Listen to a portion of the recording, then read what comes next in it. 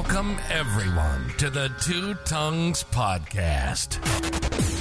Consider this your invitation to join Kyle and Chris on a journey through our minds. Where we explore the questions that have fascinated us for as long as we can remember. Could anarchy actually work?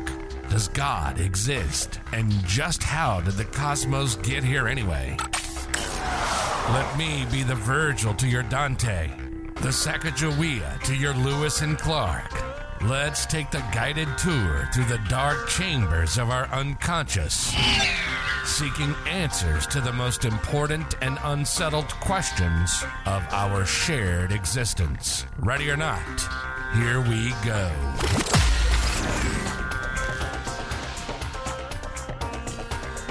Here we go. Welcome back, one and all, to another episode of the Two Tongues Podcast, a podcast where Kyle wears masks. I thought you were going to be wearing something too.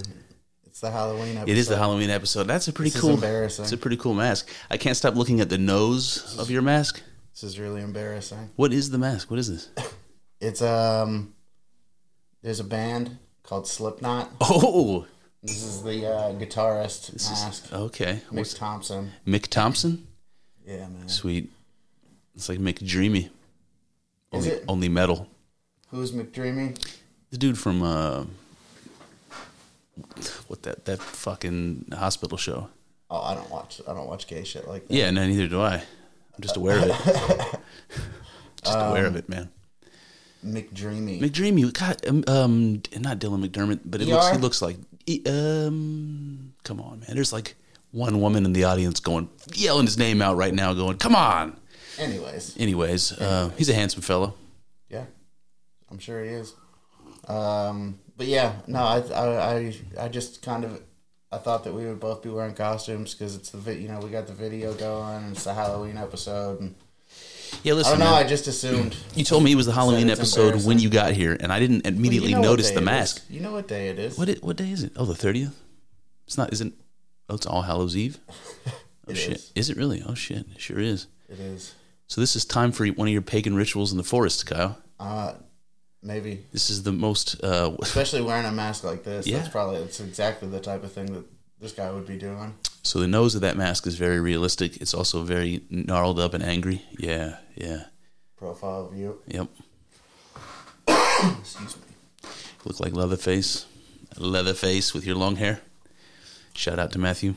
The mask goes up higher on my head. I look like kind of like Hulk Hogan right now, because I'm bald up here. yeah. Yep. So what's up, dude? What is up? I did an episode with Daniel Torden of the Onion Unlimited podcast. He sent me the links for it, or the files, so I'll probably republish it at some point on Two Tongues. But if anybody's interested, Daniel and I on the Onion Unlimited podcast talked for a couple hours a couple days ago. I don't know when it'll air. If he's not posted it yet, but keep an eye out for it because it was a really interesting conversation. And I did something. I'll tell you what I noticed about the conversation. I can't believe you're still wearing this mask. Halloween episode, dude. First thing, Daniel and I have we talked enough now that it wasn't quite as formal. It was a little bit more laid back. It was like a little bit more of a regular conversation. Yeah. Because just like more a bro down. Yeah, more comfortable with each other, and we were like not at all getting like spiritual together and a little bit, yeah, just broing down, just broing spiritually down. Yeah, He did a podcast with his oldest friend that he's known since he was like in the kindergarten, first grade. So it's a lot like you and I. Yeah. His name's Math. He calls him Math, M-A-F. His name's Matthew. You know how the English talk. Math. And anyway, he did 2 episodes with him, and I really enjoyed it, man. There was one episode where he was talking about the time when they first met and how his dad brought Math over to his house, Math's dad. And and Daniel's dad was like, well, give him one of your toys, like make friends with him, make a gesture. And so Daniel went and got like this old beat up Matchbox car or whatever that he didn't like anymore, and gave it to them. And his dad was like, no, give him your best one. Wow. And Daniel was so pissed that he had to give him his Batmobile. He was so upset about that. Man. I would be pissed off too. Just kind of interesting, man. Is that a Jehovah's Witness thing? Like the giving of the nicest thing you have? I don't think so, but we can ask him. I don't think it is either, but it's just interesting, like the kind of stories that he was telling. Obviously, Daniel, grew up in a different generation, but it's like you could transplant you and I back to that generation, and those stories would be exactly like ours growing up, and just seeing that kind of people are people, just seeing those illustrations that people are just alike in so many ways. It's just I love it, man. I love it. I love seeing those examples. It's just an interesting thought to me to like make a gesture to be friends with someone, you know what I mean? Yeah. To like come with an offering of some sort, you know? Yeah. It's an interesting concept. It is interesting, but if you think about like historically, that's always how it was. Yeah. If you made contact with a group or a tribe or a family that family moves into the neighborhood, right? That's not that long ago. What would you do? You bring them a lasagna or something, right? Yeah. We don't do that anymore, but we used to. And if you bumped into a new tribe for the first time, you have two choices. Back, in ancient history, you either go to war with them or you make friends with them, And so they would bring gifts and they would exchange gifts. Think about like Cortez and the Indians or whatever. It's like, you bump into a new culture, you give them a gift. I'm not saying that worked out the way it should. I'm just saying it's an example of making a gesture. Yeah. And it even passes language barriers. Give somebody a gift. You don't have to say shit. You're like, okay, you're a good guy, man. They get it. Yeah, they get it. For some reason, when you were talking, I started thinking about, like, have you ever gone over to somebody's like somebody invites you over to their house for dinner, and what they cooked is just not good? Yeah, that's happened before. Yeah, sure. I'm sure it has. I'm trying to think of a particular example, but I'm sure. Oh, you don't have to. We don't have to like spill the beans on particular examples. But yeah, it just I don't know. That sucks. You know what? It's because you said that people would make like lasagna, and I was just thinking like, how many people made lasagnas for their neighbors? It's just terrible, So in my former life, I used to go to there was like always dinners at church, for different reasons. And then sometimes they would do like breakfast at church. And I remember you go to breakfast at church, like what do they call them? Whatever they call them, like a banquet. And there would be like 6 people that made sausage gravy. Mm. So now here's the interesting thing: you get to you're still wearing this fucking mask, Kyle. Dude, Halloween episode, man. So you get to taste 6 different people's version of sausage gravy, which is one of my all-time favorite things ever.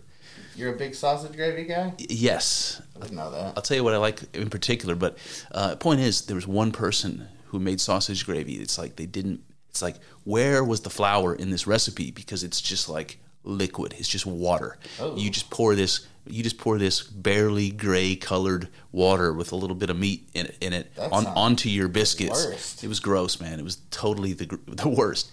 Point is, there went my phone. The point is, you learn, the value of a good cook. You also learn the diversity, and that's another interesting thing about meeting people from other cultures. Just the diversity and shit. But I figured out what I like the most about sausage gravy is if you use a spicy sausage. Oh, okay. Like a zesty breakfast sausage. Okay. Zesty.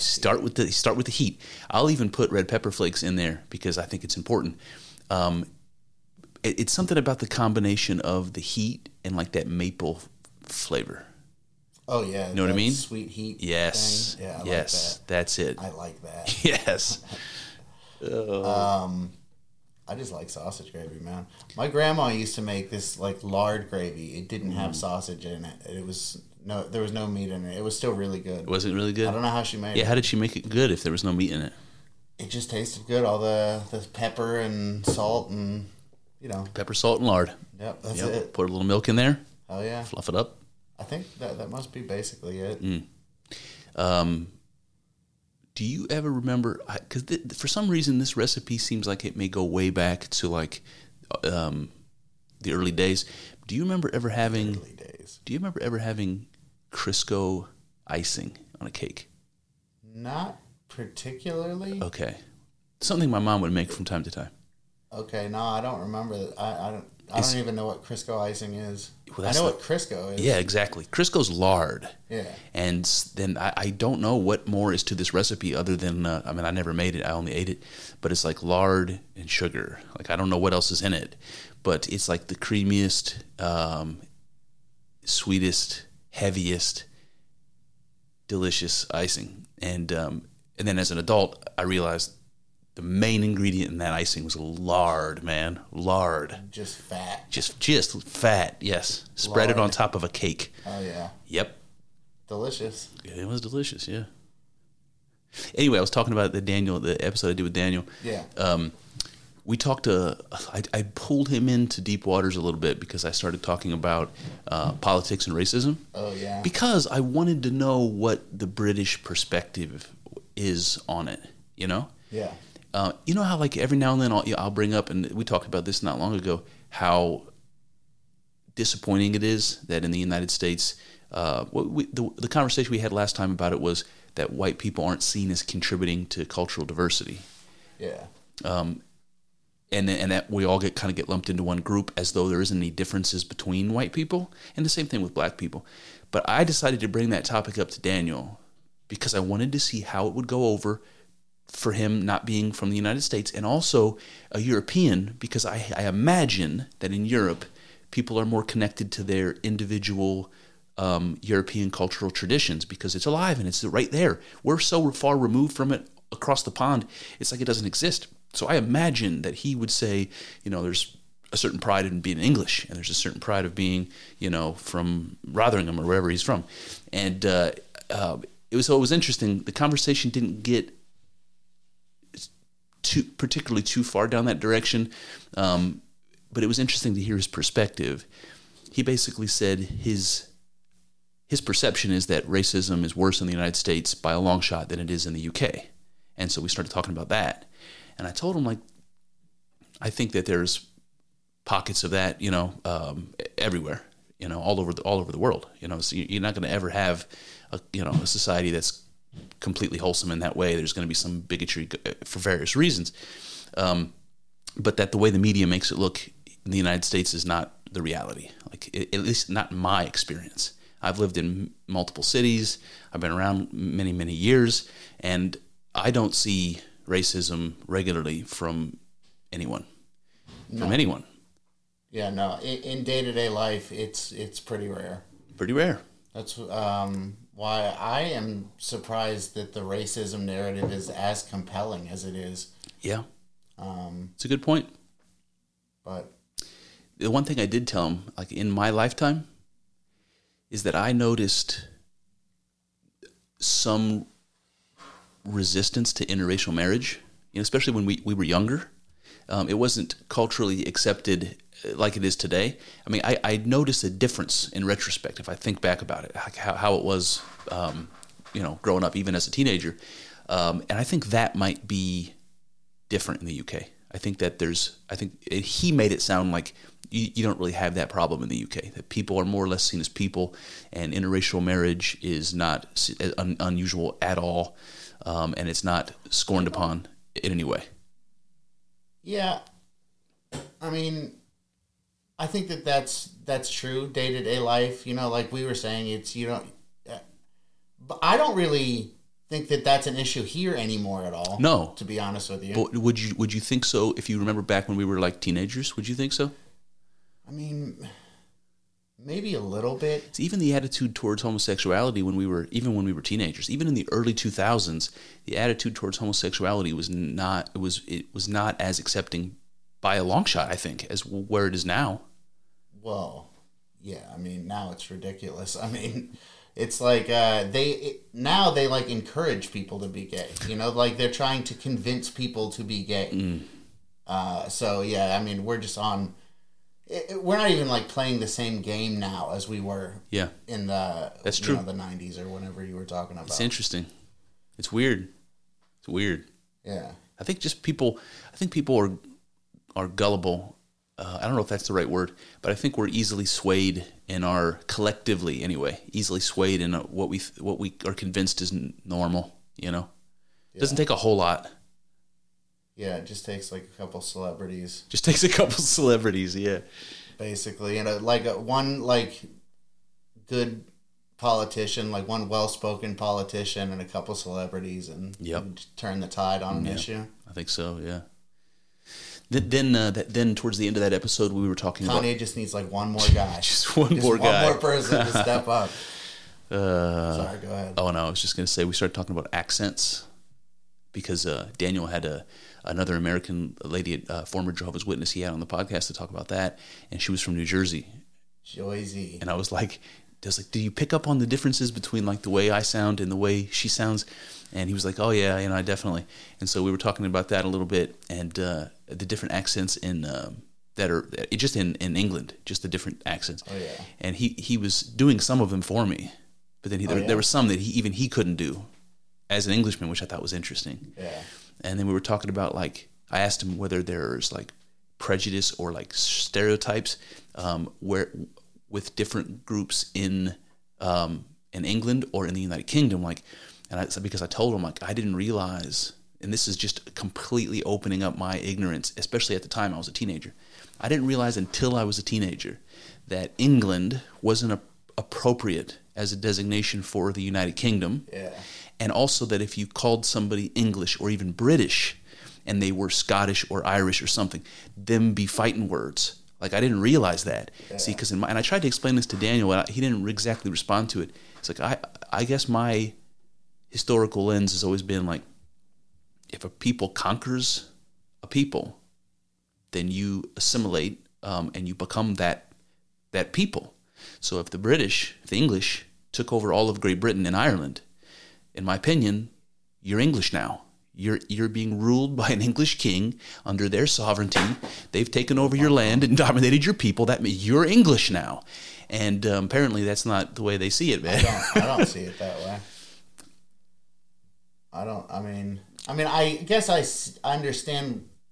I think that in some ways you're correct, but I think that people are always going to like retain their... Or at least that there's an overarching identity. Like in the United States, you can be from Ohio and be proud as an Ohioan, or you could be from Washington and be a proud Washingtonian, or whatever they call them.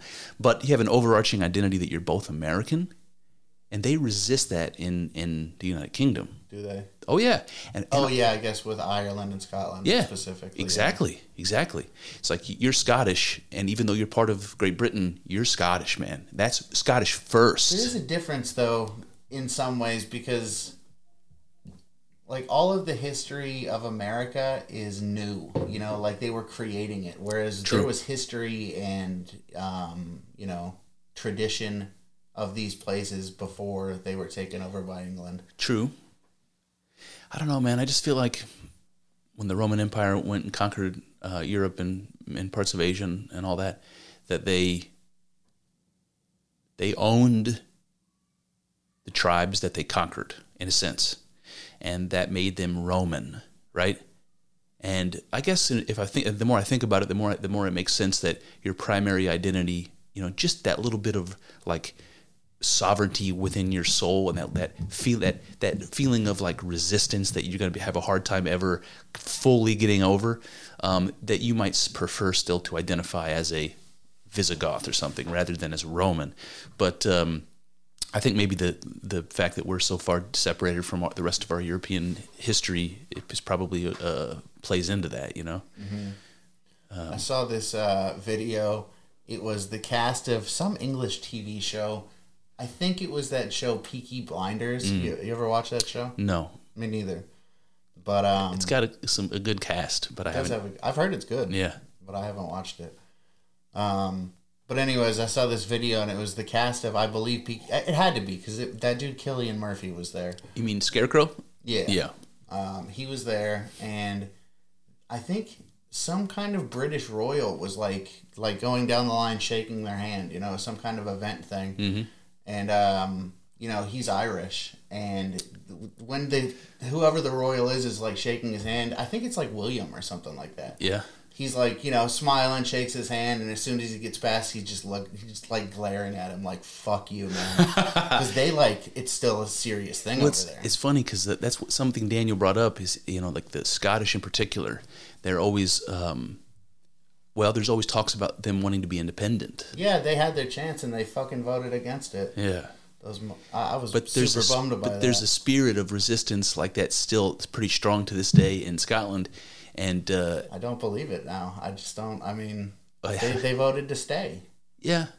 Yeah, but there were plenty of people that voted for Biden in this country, and you know, you asked me today, you know, in light of everything that's happened over the last 2 years, you know, how could that have happened? I'm like, fuck, I don't know.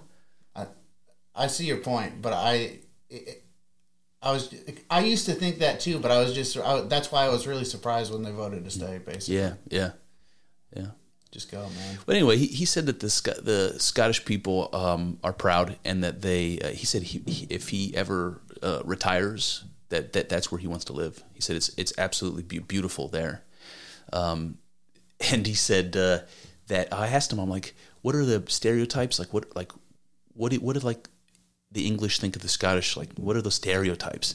And he was like a little careful about that. But I asked him, like, do they think of like the Scots are like tough guys, you know, like lumberjacks and shit? And he was like, yeah, you know, they kind of have a reputation for being that way. And I was like, you know, if you think about it, the Roman Empire came all the way up through England to the north, and they stopped at Hadrian's Wall. They could never conquer the Scots. Yeah. You know, the Romans could never conquer the Scots, so they just built a wall and said, "Fuck you guys." Yeah. So they have that, you know, like, so that's something to be proud of. And I asked him if like the Scottish people are still proud of that, and he more or less said yes. Like, I don't, you know, maybe we have to talk to some Scottish people to see whether their cultural memory goes back that far, like really. Yeah. But you know, that they're just proud people. You ever? Go ahead. I was just saying, it was a very interesting conversation. Yeah. Yeah. You ever watch any Count Dankula videos? No. No, you should. He's funny as fuck. He's a Scottish guy. He's a Scottish guy? He's the guy who got taken to court for teaching his girlfriend's pug to do the Nazi salute. Oh, God. I sort of barely remember that, yeah. He's funny as fuck. And he's Scott. Hey, I don't know. I just brought him up because he's Scottish. He's funny and Scottish. Yeah. You know, there was something I meant to ask Daniel. It's an interesting accent up there, man. Oh, yeah. They say things weird. They sure do. One thing I forgot to ask Daniel about, I meant to. So the Scottish and the English obviously still have some animosity towards each other. They won't identify as one group of people, you know, easily. But when the British monarch is crowned, now this could be, I could have this completely misunderstood. This is why I wish Daniel was on the phone right now to help us out. I think that they either are crowned in Scotland, or the Stone of Scone, the Stone of Destiny, is brought to Buckingham Palace or wherever it is that happens, and they I'm pretty sure it goes inside the chair, the throne, where they sit when they're crowned. So there's a connection. I don't know. It either happens in Scotland, or the stone is brought from Scotland down to London for this ceremony. But there's a connection between the British royalty being crowned. There's a connection to Scotland, and I'm really interested as to what that is, or what that means, or why, and how they square that circle when the Scottish and the English don't see themselves as one people.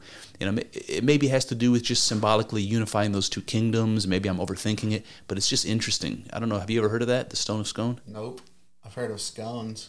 Is it scone related? Is it like pastry related? Man, Probably not. Yeah. There's like a couple of memories flashing through my head right now that I'm not sure are what I think they are. So I'm just not going to tell that story. There's some like documentary I watched. There's a castle in Scotland where these people will go, they lay on their backs, they pull themselves across the threshold. The Blarney Stone, that's the one.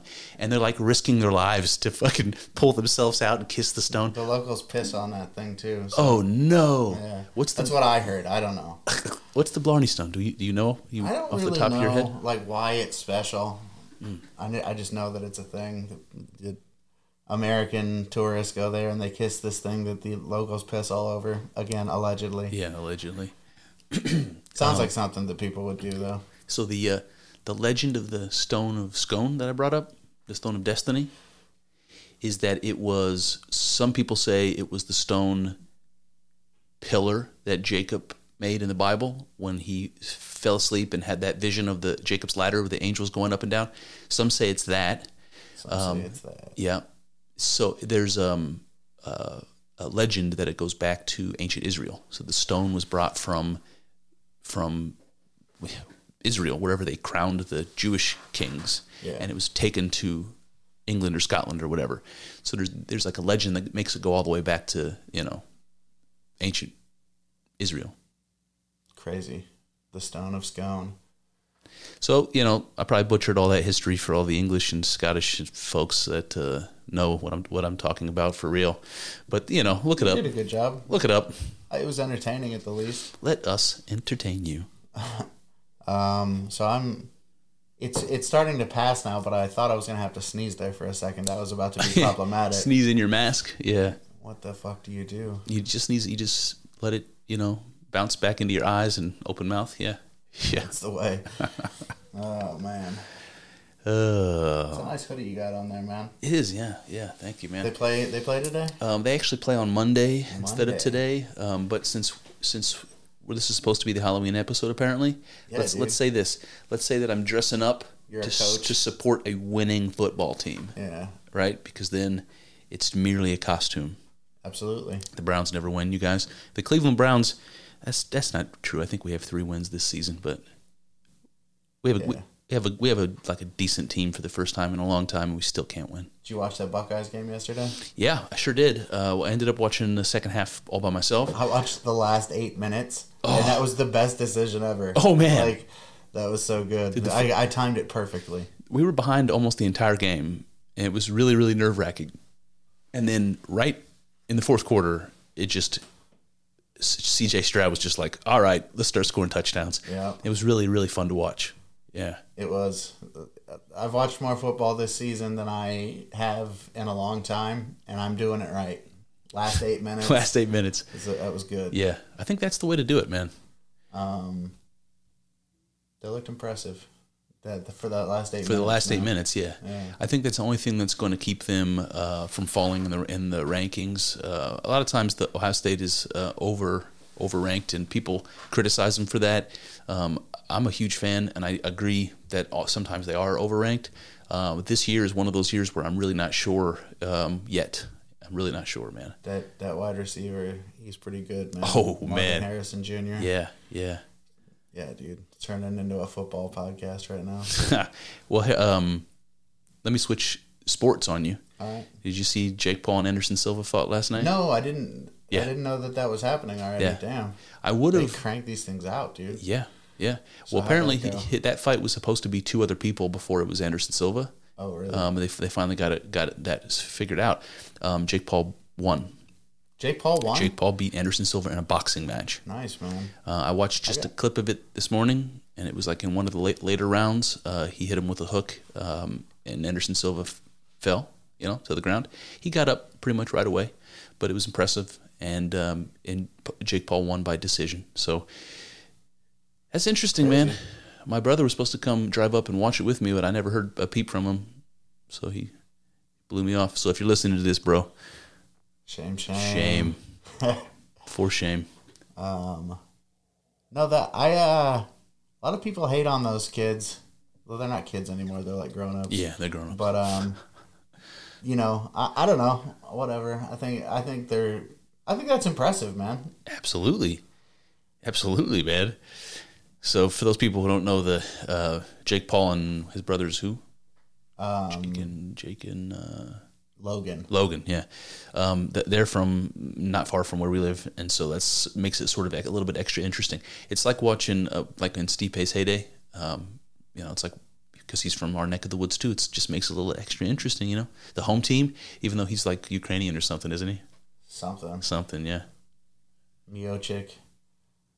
It seems like it would be like, I don't know. Sounds Russian to me. He's Croatian or something. Yeah, it could be. Yeah, it could be something like that. There's a lot about Eastern Europe I do not know, man. Same.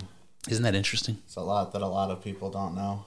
It's a lot about Eastern Europe and the former Soviet Union, all that whole area over there. I just don't know. Yep. It's a shame. Oh, you know what? Let me ask you this question. While we're talking about shame and knowledge and being an American, I told Daniel that there was like learning about the fact that calling a Scotsman or a Welshman English might be insulting to them. That was like kind of news to me, and I explained my rationale. But one of the things that I also think, and you tell me as another American if this makes sense to you. If somebody says Great Britain and somebody says the United Kingdom, in my mind, synonyms. I don't see a difference. Those are two words for the same thing. Now, Daniel was quick to tell me how wrong I was, but first impressions, does Great Britain and the United Kingdom, are they synonyms to you? I know that they're not synonyms. I've heard the distinction before. Yeah. I don't particularly remember what it is. I think the United Kingdom is like the broader sense of it, like including Canada and Australia back when it was part of it. Yeah. And Great Britain is maybe referring to like, you know, the part that is Britain. Yeah. Yeah, so it's pretty much right, except for I don't know if the word United Kingdom was used when Great Britain was like an empire, like what you're describing. Maybe not. But Great Britain is it's the unification of the kingdoms on the mainland, on the island. So Great Britain wouldn't include Ireland, right? Got it. And United Kingdom includes Ireland. Got it. And maybe Wales too. I can't remember. But I think Great Britain is. See, I'm butchering this all up. I think what he was describing is the kingdoms in the mainland united is Great Britain. Then the larger kingdom beyond that is the United Kingdom. So I guess that makes sense. But as an American, I didn't know that, and I just wonder like how common that is. I assume that's a common mistake that Americans would make. Yeah, I think a lot of Americans just call it England. You know, that's just all England. Which is even worse Yeah. if you're not English and you're you. like, what the fuck did you just say? There's really nothing like that here. There's really nothing like that where somebody could assume you're from some part of the United States where you're like, fuck you, you know? Yeah, I guess. I mean, I guess I'm not gonna like be willing to fight over it. But if I'm talking to somebody who's not from America and they say you're from Indiana, and I'm like, no, I'm from Ohio. He's like, no, you're from fucking Indiana. Yeah. You know. Yeah. I might be like, fuck you, man. Yeah, but it's like even if you consider Canada, like Yeah. their French-speaking provinces and their English-speaking provinces, they have that animosity towards one another, where they other the other group. They're like those French-speaking bastards or whatever it is, and they don't like each other. To me that's similar to what you see in Great Britain. Like, listen, I've never fucking been there. This is all speculation. I've seen a couple shows. I'm just pretending like I have an understanding of the dynamics. But that's how it seems to me. And I don't think there's anything like that here. You know? Maybe, I don't know, man. Tensions are, I think there's still some kind of maybe tension between North and South. I don't know. Southerners are proud of being Southerners. Yeah, I suppose. I think. Yeah. That's something. It's funny because I think you're right. I think people from the South do have pride in just general idea of being Southern, whatever that means. Yeah. But I don't think people from the North, like you and I, you'll never hear anybody use the word Yankee. You will in the South, but not here. We don't consider ourselves different from them.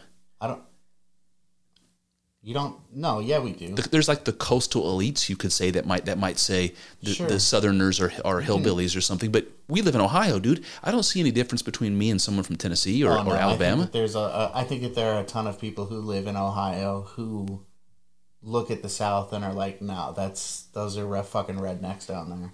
Do you think that falls under the guideline, like under the umbrella of racism? Like you have somebody from the North who thinks that people in the South are not as compassionate and they're probably, more bigots down there. Yeah. You think it's one of those sorts of things? Yeah, something like that. So I'll tell you why I've never been really to the deep South. I've been to, I spent some time in Missouri. I spent some time in Tennessee. I've never in Florida. I've never really been in any of the places where you think about, like Alabama or Georgia or places like that. But when I was in Tennessee, I have to say, my experience was completely opposite Yeah. to what I would have expected. I went to Tennessee, and I spent some time there, and just people watching, I noticed white people and black people were way more intermixed. They were way more mingling socially than what I am used to seeing here in Ohio. I don't know where you were, but I've been to Tennessee as well. And I think one thing that you have to take into consideration is where I was a tourist trap. So. Yeah. That's all. Yeah, and where I was a tourist trap too. And there's no telling whether the people I was seeing were locals.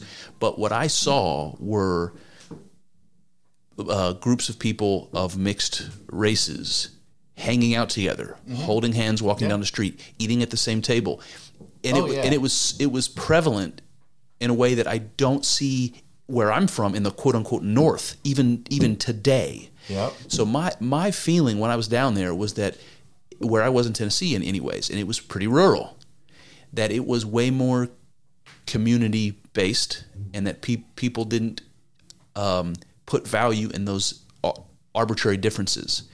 Where in the North, where I live, where it's supposed to be more, evolved, I don't see as much of that.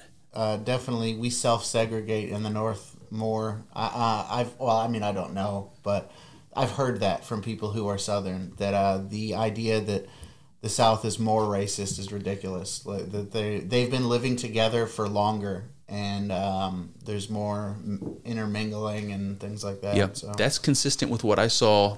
I sort of think that there's probably some truth in that. Yeah, I heard this guy Jim Goad said that. He's got a book. What the fuck is that book called? It's not Black Liberal, White Redneck, or no, White Black Redneck, White Liberal. That's a Thomas Sowell book. It's the Redneck Manifesto. Okay, it's a good book. Yeah. And what does he talk about? Oh, it's just things like that. It's about the portrayal of poor white people as compared to the portrayal of black people in media and news and things like that. Basically, the point of that book is that poor white people are, they've got it as bad as anyone, and there's no sympathy for them at all, ever. That's true. That's very true. Yeah, man. It's like we use the word minority in like the social dialogue to mean poor people. It's really what we do, because the types of things that we are not criticizing, but the types of things that we're pointing out as a problem socially is that there are people living in very low income situations where nutrition is an issue, where healthcare is an issue, where single parent households are an issue, where crime is high, things like that. And all these things that I'm saying, people will just think black communities, right? But that's not what we're talking about. We're talking about poor communities. And everything I just said applies equally to those poor white communities and poor black communities, or communities that are mixed, that are low income. Exactly the same problems, Yep. It's interesting that we pretend there aren't poor white people that suffer the same social problems that poor minority groups suffer. It's like, where's the sympathy for them? Yep. That's an interesting point, man. Yep. Another thing he talks about in that book is, there's the slavery thing. Obviously, that they point that people who, when you ask why, black people as in general are not making as much money, things like that, higher crime rates, higher prison rates, things like that. When you ask why that is, a lot of people will point to slavery. And in that book, Jim Goad talks about how a lot of the white people who came over here as slaves. Yeah, that's something you don't talk about either. I mean, obviously, there's a difference between indentured servitude, permanent slavery, and indentured servitude. But I don't know, man. I think that the daily lives of indentured servants and the daily lives of black slaves in the South, let's say, were probably very similar. Really backbreaking work. Your time and body belong to somebody. I mean, that's That's slavery any way you chalk it up, man. Yep. I mean, you think about things like coal mining back in the day when they would pay them in company script, and they could only, like, the only place they could shop was the company store. It was company currency. I mean, they're slaves. That makes me wonder too about the Chinese labor building the railroads. It's like, I don't really know the history there. I probably should, but I wonder if that was tantamount to slavery. You know, the Chinese immigrants in the West, very poor. You know, they were inscripted to work very, very hard, long, grueling. Periods of time, laying track, and that was really, really hard work, like coal mining, like picking cotton or whatever. And I imagine that they were probably compensated very poorly, but I don't know if that was fair to call that slavery. I just wonder how close that was, because you hear about that. I bet you it was pretty close. I bet it was pretty close. Yeah. But I don't know. Jim Goad, he says a lot of controversial stuff, to be fair. Yeah. But he says a lot of stuff that's pretty smart and right on, too. And just because something's controversial doesn't mean that it's not right, too. So that's something worth considering. Anything new in the Russian Ukraine front you want to talk about? I haven't heard much about it. I haven't been paying that much attention, to be honest with you. Yeah, I think there was something in the news about that, but I can't remember exactly what it was. Oh, I know what it was. What was it? The Russians have come out publicly and stated that it was the British Navy that destroyed the Nord Stream pipeline. Oh, interesting. Now, that is it's scary, actually. Yeah. Because if a foreign government publicly makes a statement like that, it's a message to the people of Russia that there was an act of war, you could argue, against the Russians by the British, by the United Kingdom. I don't even know what designator is appropriate. Because I want to say British or English, but I guess United Kingdish. United Kingdish, yeah, that's what we're going to start calling it. Yeah. Yeah, no, that's interesting. I wonder if that's true, or if that's the good old fashioned Russian disinformation that you hear about. You know, what purpose or benefit strategically do you think the Russians would have by suggesting that it was the British? I don't know. I don't either, unless it's a justification for attacking them or for sanctioning them in some way economically. I just don't know. Like, why would you say that? It is scary. It seems like these people. It seems like they're gunning for World War III. You know, seems like they're trying to push it in that direction. Yeah, some people seem to be. I don't know. It seems like Putin might be one of them, but I don't know. You know. Yeah. I don't know. I don't know that I see Putin as the one pushing it, to be honest with you. Just like looking back historically, I mean, we're the side who's been constantly not living up to the things we agreed to for decades at this point. So I don't know. Obviously Putin was pushing it a little bit when he actually invaded Ukraine, but up until then, I feel like we've been the people pushing. Yeah. You never get a fair summary or a fair understanding of your own country's involvement in world affairs like this, because I'm not saying we live in China where the government is like monitoring the news, to that level, but I mean, good point. I don't know, man. Good point. I don't know either. Yeah. But you just never hear the criticisms, or you never hear the other side of the coin within the umbrella where you're in. So we never, from the American perspective, we only ever hear world affairs from the American perspective. True. It's also interesting with history. We talked about that before, but it'd be interesting to read old history books or history books from other countries, and to see how they talk about events that we only hear from the American lens. Like, what do the German textbooks say about World War I? Mm-hmm. What did they say about World War I? 50 years ago. Yeah. You know what I mean? I don't know. It's interesting. Yeah. I wonder about like, I'll tell you this. I told you before that my oldest daughter, she started watching these documentaries about ancient Egypt. She's 5 years old at the time, and she's like really enamored by it. And I could not be more proud to see it because I always had similar interests as a kid, but I didn't expect it because she's a girl. And so, you know, whatever, maybe that's my own biases kicking sexist. in. But I never expected it because she's a girl.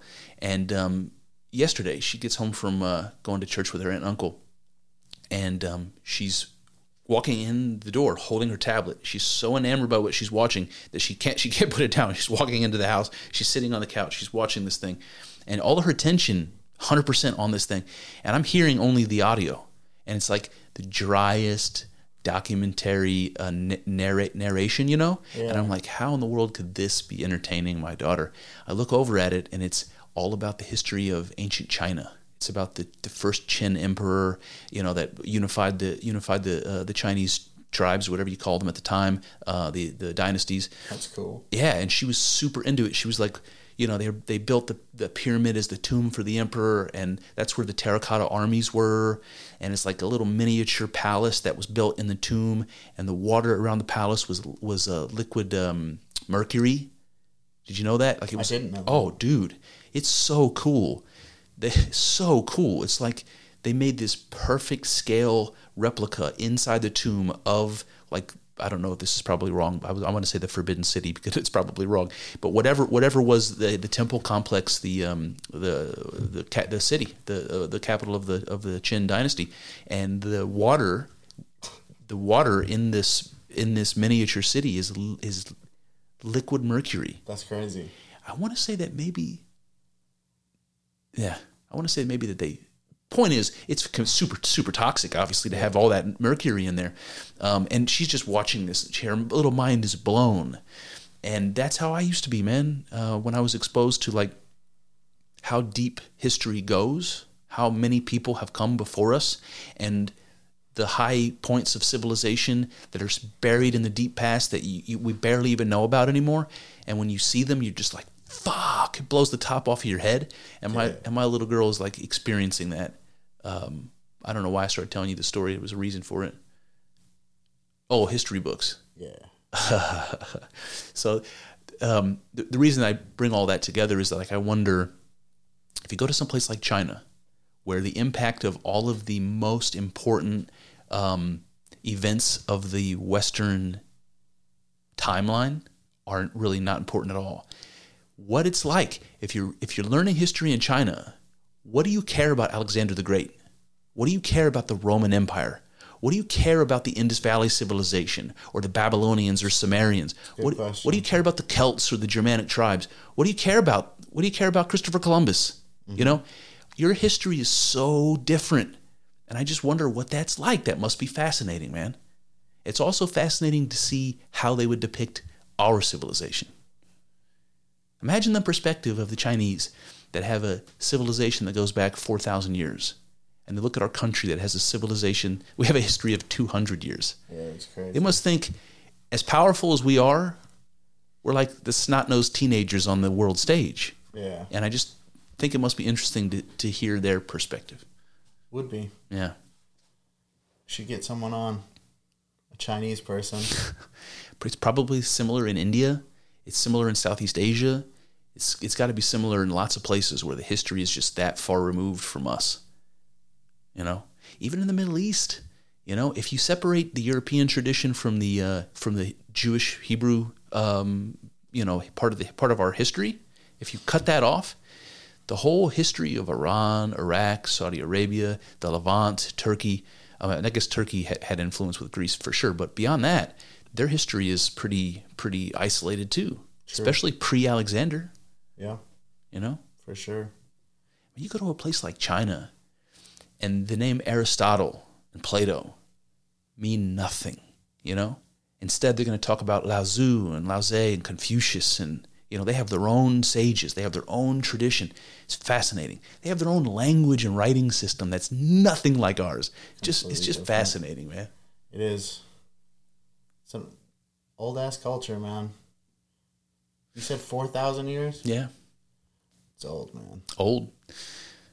I wonder if our ignorance of their culture, how that measures up to their ignorance of ours. You know, like, you think it's like your average Chinese person knows more about America and American history? If I would have to guess, because I think we export our culture a lot more than anywhere else in the world. It's true. That's what Daniel told me when I was talking to him. He said he watches a lot of TV, because I asked him, like, you know, I was like, do you guys have all the same streaming services that we have over there? He's like, yeah, of course we do. I'm like, do you watch a lot of TV? He's like, yeah, probably more than I should. He's like, you know what though? We watch American TV. He's like, that's all we watch is American TV. It's funny because we watch a lot of British TV. I told him that too. Okay. Yeah. Then I couldn't really think of any examples on the spot apart from like Monty Python, the British Office, some of those things. But I used to like this show that was on PBS called Are You Being Served? Yeah. It was an old show. I think it probably came out in like the 70s. It was about the staff of a haberdashery, like a department store. Yeah. It was a good show. That's funny, man. I like that show. Yeah. Yeah, I watched a show called The Detectorists, which is it's got you remember the first Pirates of the Caribbean? There was the short, fat, balding villain, and then the taller villain with the fake eye. Yes. The guy with the fake eye. By the way, he was also in the British Office. He was Dwight's character. Got it.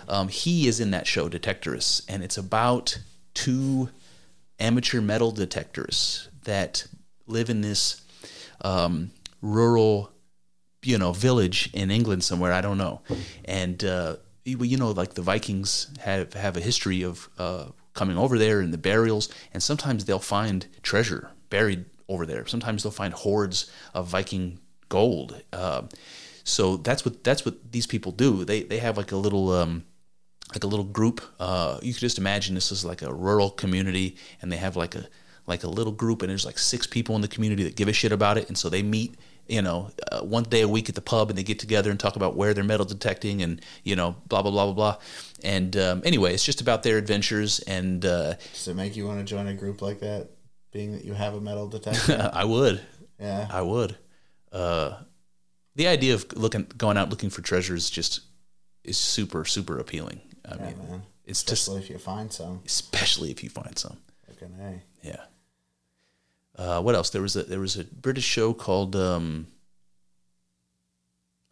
never gonna remember it, man. Fuck. Anyway, there's just a handful of British shows that I've really, really enjoyed. Even one stupid one that I like is it's called Merlin. We've talked about it before. Me and my wife, before we were married, we would watch it sometimes, and it was just like this ridiculous sort of like low budget Sci-Fi Channel type show. Pretty sure it was a BBC show though, and it's just about Merlin. It's about Merlin as a kid and how he met King Arthur and all the shenanigans that go on, and it's just terrible. It's like something that you would see on the WB. It's like Charmed or something, like one of those terrible shows. But it was so goofy that I enjoyed it. Merlin, yeah. I'll have to look into that. You probably don't want to, but I enjoyed it. I think I might. I like King Arthur shit, Even if it is stupid. Even if it is stupid.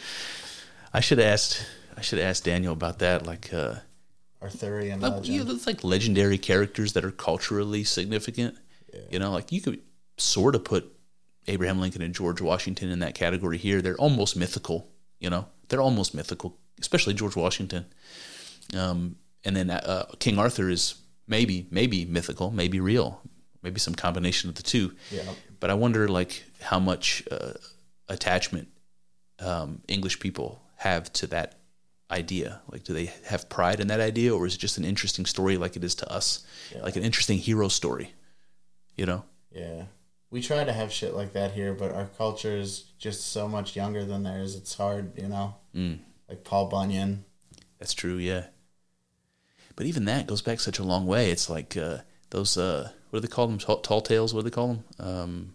Tall tales? I don't know. Whatever they call it. The Paul Bunyan and the Johnny Appleseed and Tall tales. All that stuff.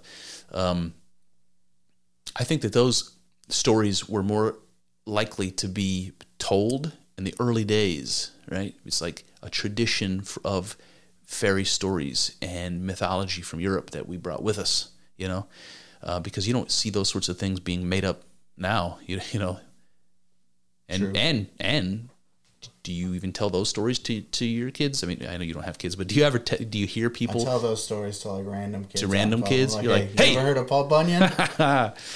Oh boy, Paul Bunyan was the one that was in competition with the machine to build the railroad. That was not Paul Bunyan. Who was that? That was Who was that? Man, I can't remember his name. It's a black fella. Black fella, yeah. Hold on, John man. Henry? John Henry, yeah. John. That's another one of those, yeah. Was John Henry a real guy? I think he was a real guy, but I'm not sure. I think he was a real, like a railroad worker. Yeah. Johnny Appleseed was a real guy. No, he wasn't. I think he was. I don't think he was. He could be made up. But I think the story of Johnny Appleseed... Nobody's name is Johnny Appleseed.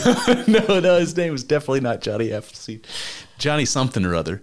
I think he might have been like a rich kid. Oh, yeah? He's a trust fund baby? I could be making this up. Fucking yuppie. It's like going around planting fucking apples. It's like the Teddy Roosevelt... Son of a bitch. The Teddy Roosevelt story. It's like the story of his life was a story of like trying to be a tough guy, like trying to prove that he was a tough guy. Yeah, you know, he did a pretty good job. He did a pretty damn good job. Yeah, Teddy Roosevelt. He was like, maybe he's like the rich kid. You know what I mean? Yeah, he's probably like the rich kid. I think. Yeah, he really did it up. You know? Went on safaris. Yeah, went to war. That's crazy. Right. Yeah. He had enough money to buy all the best toys, including an army of his buddies to take over to Cuba or wherever they went. Cubano. Wasn't that the Rough Riders thing? Yeah, Cuba, right? I think it was Mexico. Huh? I think maybe it was Mexico. See how dumb Americans are, guys. We don't even know if the Rough Riders were in Cuba or Mexico. I'm pretty sure it was Cuba. San Juan Hill? San Juan, Puerto Rico? Oh, that's Puerto Rico. Oh, shit. Maybe it was Puerto Rico. Maybe it was Puerto Rico. I don't know. Americans don't even know our own history. I think he was definitely involved with, like, that thing with that caused the war with Spain. There was a ship that exploded. The USS Liberty. Oh, no, that was Israel. I'm sorry. No, it was, what was it? What was that ship? It was just on the tip of my tongue, man. It's not the Liberty. Don't know. I don't know, but you guys should look up the USS Liberty. That's an interesting story. Well, tell me the story. It's just, I don't have the facts, so I want to, Yeah, I know what you mean. But it's interesting. You guys should go look up the facts, the cold, hard facts. What was that ship, though? That's going to really bother me. I want to know. The Maine? I think it was the Maine. Yeah, I was going to say, is it one of those things, remember the name of the ship, remember the Maine? I think. Yes. But anyways, it exploded and just like they don't know why it exploded, and that caused the Spanish-American War, basically. It was like the kicking off point. Interesting. And I think that was in Cuba. And he was like involved. I don't know if he was president at that point or what, but I don't think he was. I think he was like in like the under cabinet or, I don't know if under cabinet is a word. He was in the undercarriage of the White House. He was definitely in the undercarriage at that point. Oh boy. Yeah, I don't know. I was trying to think up some American history questions just to embarrass both of us on the podcast. I don't know, man. We might do pretty good. We might. We should take one of those like man on the street, like they ask them just basic questions. We should take the test that they take for citizenship. Oh fuck! And see if we could be American citizens if we know enough. Yeah. I wonder how many regular people would fail that test. Regular citizens. Tons of them. Who are third, fourth generation. Yeah. Tons. I bet. That's another thing is Daniel was asking me about what Americans think of British people because I asked him what. I said, I didn't ask him exactly. I said, I imagine, because this is the way the media makes it seem, that in Europe and in the rest of the world, Americans are viewed as fat and lazy and rude, And that's what we're like. So I asked him, what his opinion was of Americans, and he asked what the American generalizations are of British people. And you would have been great to have on at that time. But I told him that I think about Well, first of all, I said I think that Americans see themselves as like cousins with the British. You know, we speak the same language, we share the same legal tradition, we came from the colonies. You know, people here treat the death of the Queen, let's say, like it's a significant cultural event. There are people here that are weeping, you know. So there's still a really close connection between the Americans and the British that I see them as industrious because, well, they invented financial markets because they had a huge empire, you know, the East India Trading Company and the best navy in the world and all this stuff, the slave trade, all the stuff that they did that made them hugely rich and powerful. And then the accents make Americans think that they're intelligent. We think somebody with the British accent is immediately, 20 IQ points higher than your average American. That's my take. Yeah. I think that is a good general American take, you know? But you have some different feelings about it. Yeah, well, I mean, like you said, we think that the accent fools a lot of people and makes us think that they're smart. They're not smart. I mean, they're no smarter than anyone else, you know? Exactly. There are smart ones. Yeah, there's smart English people. Mm-hmm. United Kingdish people. United Kingdish, yeah. All of them. They got smart people. But they got a whole lot of dumb fucks, too. Yeah. And to shine the light on our dumb fucks and ignore your dumb fucks is really fucking annoying. To be this these high and mighty, we're so much more evolved, we're so much more, over here in Europe, we really got things figured out. We got civilization dialed in. Mm-hmm. It's just a load of bullshit. Yeah. It's I hate it. It's really irritating to me. You know where I first started seeing contrary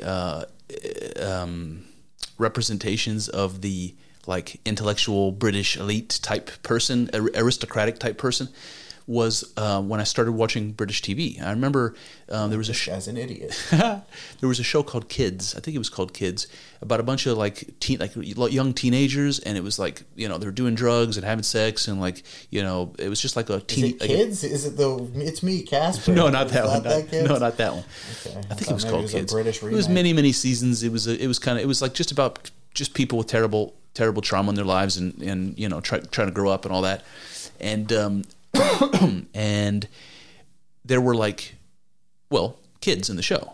Kids aren't as articulate, let's say, as adults generally, and they say dumb shit. And so I got little images of dumb kids with a British accent for the first time. I'm like, oh, you're an idiot. And even watching just basically watching British TV and seeing examples of bullies, gangster type folks on the street giving people a hard time, just things that I associate with crime and social poverty in my country. To see it in the UK, where I used to have this blinder of this aristocratic Victorian image in my mind, to see the reality, it's oh my God. All the worst parts of culture that you see around you, they have it over there too with a British accent, man. Yeah. And they have it everywhere. Everywhere, It is interesting. It is interesting. How about the French? What are the American stereotypes about the French? They stink. I've heard that, yeah. In what way? Stink. In what way? They don't Body wear odor. They don't wear deodorant? Smelly ass frogs, dude. And they don't shave their armpits, right? The women don't shave their armpits. I've heard that. I was thinking the other day that until the manufacturing of pretty, I don't know, when did razors become widely available to where women started shaving their armpits? It couldn't have been. It's a good question. It's probably super early. It's probably difficult to do with the straight razor, your old fashioned barber would use. It's probably what you'd have to use, but. I wonder I wonder if America is unusual. If it's this is the place where women shave their pits and every guy is circumcised. This is the place on earth where that's true, and nowhere else. It seems where else is that true? That's a good question. But because we export our culture everywhere, and they see all the Baywatch girls with shaved armpits and whatever, maybe other countries just say, "Oh yeah, that's better. Let's start doing that." It seems like a European thing for sure. To not shave your armpits. because here in this country, No. I think certain parts of Europea. Europa. Certain parts of it seem like not shave your armpits types, and other parts seem like shave your armpits types. Which is the country you think is the most hairy armpit ladies in Europe? It's a good question. I'm gonna go out on a limb and say Bulgaria. Bulgaria, I bet you there's some hairy pits in Bulgaria. Yeah. I was thinking Italy. I don't know why. Yeah, maybe. Just a bunch of dirty Italian ladies not shaving their armpits. That's unfair. They don't have to be dirty. Yeah, this is just an observation, and it's probably wrong, but it seems to me like if you look at like how hairy people are, especially how hairy women are, because you notice, right? You notice if a woman is hairy because you kind of feel like they shouldn't be. You notice it more. Yeah. It seems like the Native Americans and the Asian populations, obviously, it's like the men don't grow as much facial hair as they do in Europe and Africa and places like that, and the women also seem to be just very hairless, very like naturally hairless. But if you go to the Mediterranean, or if you go to the Middle East, how do you know that? Well, this is what I mean. It's observational. But the people that I've known that were Italian, like I went to high school with a girl who was a second generation Italian. Shout out to Rita, and she had like sideburns kind of things, and she had like dark hair on her arms, like darker than you. But if you look at somebody from Japan, or if you look at somebody from Sweden, those girls to me, they all seem like they're just naturally less hairy. Yeah. But I could be wrong. My wife is a Scandinavian type, and she's also got that really fine blonde hair, and it's like even if she doesn't shave, you almost don't notice, but it doesn't come in thick, you know? This is a weird change of subject. Yeah. Talking about women's body hair, I didn't really see this one coming today, but hold on, let me finish this thought. So there was Rita, she was Italian. There was another lady, the only family that I went to school with that were from the Middle East. She was similar. You just notice, maybe it's because the hair is dark. Maybe that's why. But you do notice certain parts of the world where the women's, maybe just the people in general, but you notice the women look a little bit hairier, man. I don't know what to say. Yeah. Yeah. More stereotypes for you. Is it a stereotype if it's true? That's a good question. I guess if it's not true 100% of the time, it's a stereotype. I guess. If it's true 100% of the time, then it's a fact. Is it a stereotype to say that like Arab women tend to be more noticeably hairy? I don't know that that's a stereotype. I think that seems to me to be an obvious truth. Yeah, I noticed that, but again, maybe it's just because not all. But that's the thing. They do have very dark hair there, but they also have very dark hair in Asian populations, and it seems like they're pretty hairless, True. I don't know. Maybe the perception of them being hairless is more artificial than you realize that it is. Could be. Could very well be. Yeah. I know that they're big on plastic surgery and stuff over there. Yeah, there's some weird stuff. I've seen shows. I can't remember if this was in China, Japan, Korea, where it was. But a lot of the guys will get surgery to extend their legs. They break the bones on purpose. They slowly separate the bone That's and insane. let it heal so that they can become taller over time. They can get. How much height can you get? Not much, but a little bit. And then there's you put some fucking lifts in your shoes. Then there's the women that do the eyelid surgeries over there. There's lots of places where they really chop themselves up over there. Yeah, that's not good. Yeah. Oh. No, I definitely think that's not good, man. It must have to do with, like you say, America exporting our culture and it being popular everywhere, and then they see on the television nothing but like European eyelids. Yeah. Well, I mean, all cultures apart from certain Asian groups have eyelids like that, right? I don't know of any others. Yeah. So it's like they want to fit in, and they're like, I mean, I don't know how far away that is from the conversation of transgendered reassignment surgery. We've had that discussion before. Like how far away is that from that type of a thing? It's a good question. I don't know that I would say that it constitutes some kind of like mental illness that they want to do that, because we have that conversation about the transgendered debate, like whether there's any issue, deeper psychological issue that has to be considered. I don't know. I think it's more vanity, the eyelid thing. I don't know. Yeah, it seems like a vanity thing.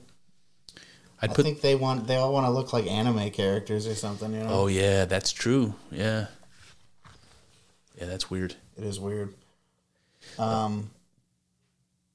Did you hear was it Jordan Peterson? Probably. Somebody got shit for saying, oh no, it was Matt Walsh. Matt Walsh said something about anime being demonic. Oh yeah. And then the whole fucking world of anime people got upset about that. Well, it's weird for a couple reasons. Firstly, anime has gotten pretty mainstream. Like so much mainstream to the point where like you've got lots and lots and lots of options of streaming anime on Netflix, and they're all adult series and movies, you know. Yeah. There's lots and lots. It seems like it's really popular. When I was growing up, it was very fringe. Anime was very fringe. And when Matt Walsh said that it was demonic, I'm just thinking about the early days of anime, and I'm like nodding my head. Like, you bet your ass it's demonic. Oh, yeah. It's supposed to be demonic. That's what makes it cool. Like my cousin was into anime, and I used to go over to his house, and sometimes if he wasn't home, shout out to my cousin Luke, I would go up into his room and put his anime VHSs in the player and sit there and watch anime. And my mom and my aunt were none the wiser that I was up there watching what I was watching. And I don't have to get too explicitly graphic here, but in the early days of anime, it was like, first of all, it was like watching a Skinamax movie. There was sex scattered throughout every episode, and it was the most graphic shit you've ever seen in your life. So the villains were always terrible creatures and monsters that were as gross and off-putting as an artist's imagination would allow them to be. The craziest alien monsters you've ever seen in your life. And I remember many times seeing crazy alien monsters having sex with little anime, princess women. And it's creepy, man. I think you were watching hentai, dude. Yeah, probably. But this was in the early days, man, when there wasn't such a fine line. Like this goes back to the late 80s, basically. Yeah. Like there are some like Vampire Hunter D, which are classics, as far as anime goes. It doesn't have much of that. And then there's others like all those early, what was it, Robotech, all those early animes of like mechs and stuff, pretty free of that sort of stuff. But a lot of the stuff that my cousin had in that VHS collection was a group of heroes fighting monsters, having sex with monsters. That's what it was. That's what every fucking thing was. Yeah. It wasn't like you were watching a porn because there was a story to it, and the sex was supplementary, right? The sex was just in there to make it more titillating. There was a story, and that was the main driver of the narrative. It wasn't about sex, but it was in every fucking video. Yeah. Interesting. I never really got into anime that much. I liked Dragon Ball Z a little. Yeah. Yeah. More other than that, I've kind of always felt like anime is. We're on YouTube now, so I have to be careful. Yeah. But anime likes guys. You know what I'm saying? Oh. See, that's news to me. I haven't watched anime in so long. It's news to me. I mean, that's just how I feel. Yeah. I just don't. I feel like the people who are into anime generally, I mean, I'm sure there's cool ones. Like, you liked anime. You're my best friend. Yeah. But generally, the people who are into anime are, like, not the type of people that I want to hang out with. Yeah. There are exceptions. There are people who have, like, anime avatars on Twitter, and they're pretty cool. Yeah. But a lot of them are just, like, repulsive. See, I found, it's probably true, but I found that to be very true when we were kids. The only people that knew about anime, could get a hold of it, were weird. Yeah. You know, probably my cousin was no exception to that. They were usually nerdy and smart and resourceful, and didn't have a lot of friends, and got into watching monsters fuck people. Got into weird shit. Yeah, exactly. But now it seems like it's got broader appeal. I'm like, you know, Eddie's a huge fan of anime. Yeah. You know? Yeah, he's not a weird guy. There's the exception. But, you know. Eddie's a weird guy. Let's be fair. Eddie is a weird guy.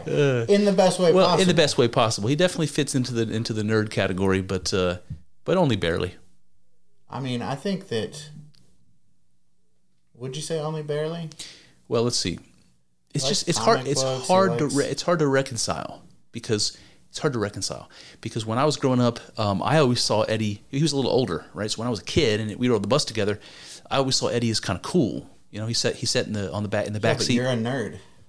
Yes, but Eddie's kind of it was. I don't know if he was, but kind of is now, right? Yeah, that's my point. But I didn't know that about him.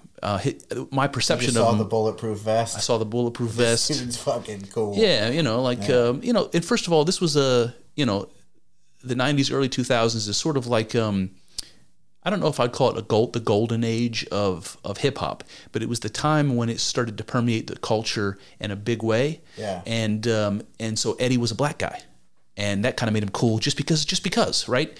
And he wore the bulletproof vest like all the gangster rappers we had told that story. That's pretty fucking cool. And he was quiet, and it made me feel like he was. See. Go ahead. I'm sorry. Well, you know, that like quiet, mysterious type, the person that only talks when he has something to say, you know, that there's something like noble about that. And that's how I perceived Eddie. I saw him as a very cool fucking samurai. It's a very cool guy. Yes. Yeah. Then when I got to know him, I'm playing Dungeons and Dragons with him, watching anime, you know, see what I mean? It's hard to reconcile those two things. I don't think so, man. I think that like, so even about rap, Eddie's a nerd. Yeah. I mean, Eddie likes... Shout out to Eddie. Eddie likes, you know, the heady rap, you know? Yeah. I mean, I'm sure Eddie likes a wide variety of rap, but I know that Eddie likes, like, lyricists and people, you know. So he's that's kind of nerdy. In the scheme of, like, types of rap that you can like, that is kind of nerdy. Sure, yeah. And then the fact that okay, so this is another thing. Wearing the bulletproof vest like the rappers in the gangster rap videos is cool, but it's also like right on the fucking line of being nerdy. That's true. Like wearing a bulletproof vest to school. If the wrong guy does that, you're like, what are you fucking take that off? It's also this close to LARPing, you know? He could have come to school with a bulletproof vest. True. Or a shield made out of cardboard. Yeah. You know? You know what I mean? Like screaming magic spells. No disrespect, Eddie. Love you, man.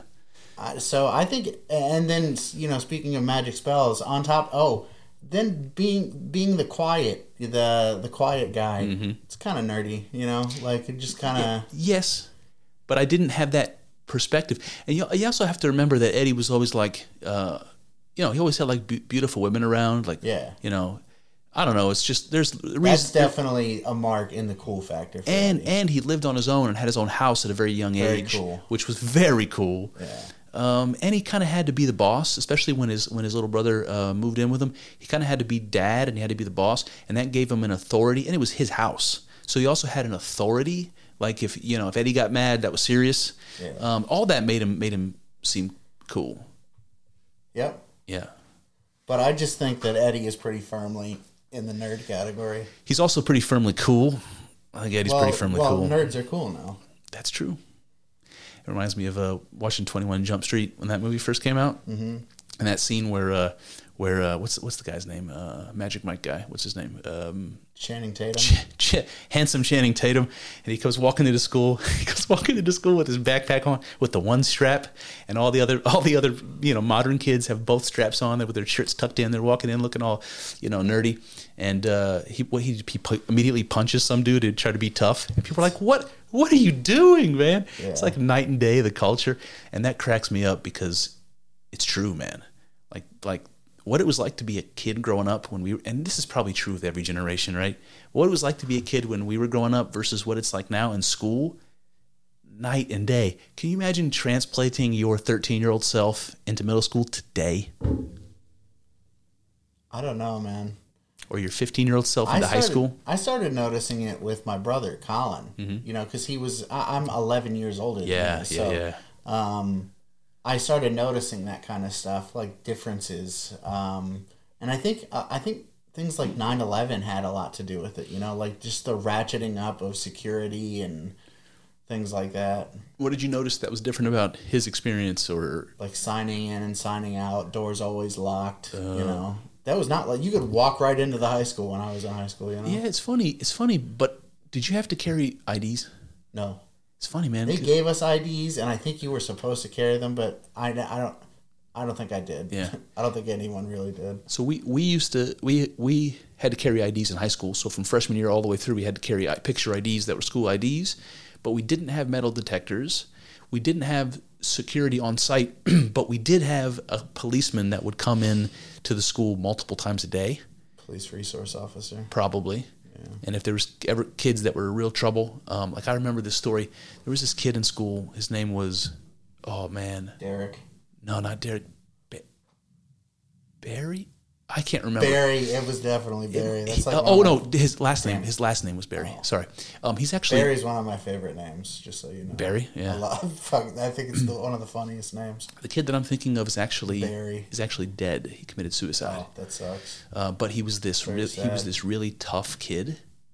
Not that tough. This might be an unfair generalization, but he came across as a trailer park kid. He was a tough kid. He was a scrappy kid. He came across as maybe not being very smart, probably because he didn't do well in school, but maybe because he wasn't very smart. I don't know. But he was kind of a corn-fed, big white dude, and he was always getting in fights, and you could tell us his home life was probably not great. And I remember one time that a policeman came in and was talking to the kid. I can't remember the circumstances. But what I do remember is this kid who was 15 years old was pointing his finger in the cop's face, stepping to him, yelling at him, with this look in his eyes like he would give any other kid who stepped to him at school that he would whoop their ass. He was doing that to the policeman. And I remember thinking to myself, whoa, this guy does not give a shit. He's a whole different type of human being. This guy doesn't recognize authority at all. It's one of those Hobbesian, Leviathan motherfuckers, man. That's Did you have any of those in school? I definitely. I mean, I had kids who acted like that for sure, and maybe they would have done that given the opportunity, but I never saw it. Yeah, I saw it, man. I saw it. That same kid had a situation in Spanish class one time, and this teacher, Mr. Kennedy was his name. He was Mr. Kennedy. Kennedy, yeah. He was a little guy, probably like 5'7", and he weighed like $120. He was just like a little guy, and that same kid once got in his face, and it was like, the teacher had zero authority in that classroom at that time. And they're like standing face to face, and David was that kid's name. He's like a foot taller than the teacher. Crazy. I remember he took him out of the classroom, just to like try to diffuse, like all the eyeballs watching, just try to diffuse the situation. Yeah. It's like there's a pride component, especially when you're a kid and you don't have any control over yourself. If somebody insults your pride, in some way. It's like, oh, that's a ticking time bomb, man. That's a dangerous situation. You got to get the eyes off. You got to take some of the pressure out. I forget what I was gonna say. I had something that slipped away though. Shit. Can't remember. Yeah. The teacher told David to go to the office, and David told the teacher to fuck you. Oh, what I was gonna say. I saw a teacher and a student get in each other's faces like that once too. Yeah. But I thought, having seen it, I thought that the teacher should probably not be working there anymore. I think he should have gotten fired. How did he respond? And he just I just don't understand the escalation. Like why you would get in a student's face, with like an open threat of like, I'll kick your ass. You know what I'm saying? Like, that's the way. It's like he was squaring up. It's like, why would you? I mean, was probably hoping to defuse the situation with a show of force and authority, and it backfired on him. Yeah, you know, he was going up against like basically a lot of the kids who would do things like this were wiggers, basically. You know, like they have a bad attitude. They're like bad kids a lot of the time. So that guy was not going to back down to a show of force. He was down for it. I knew him. He definitely would have.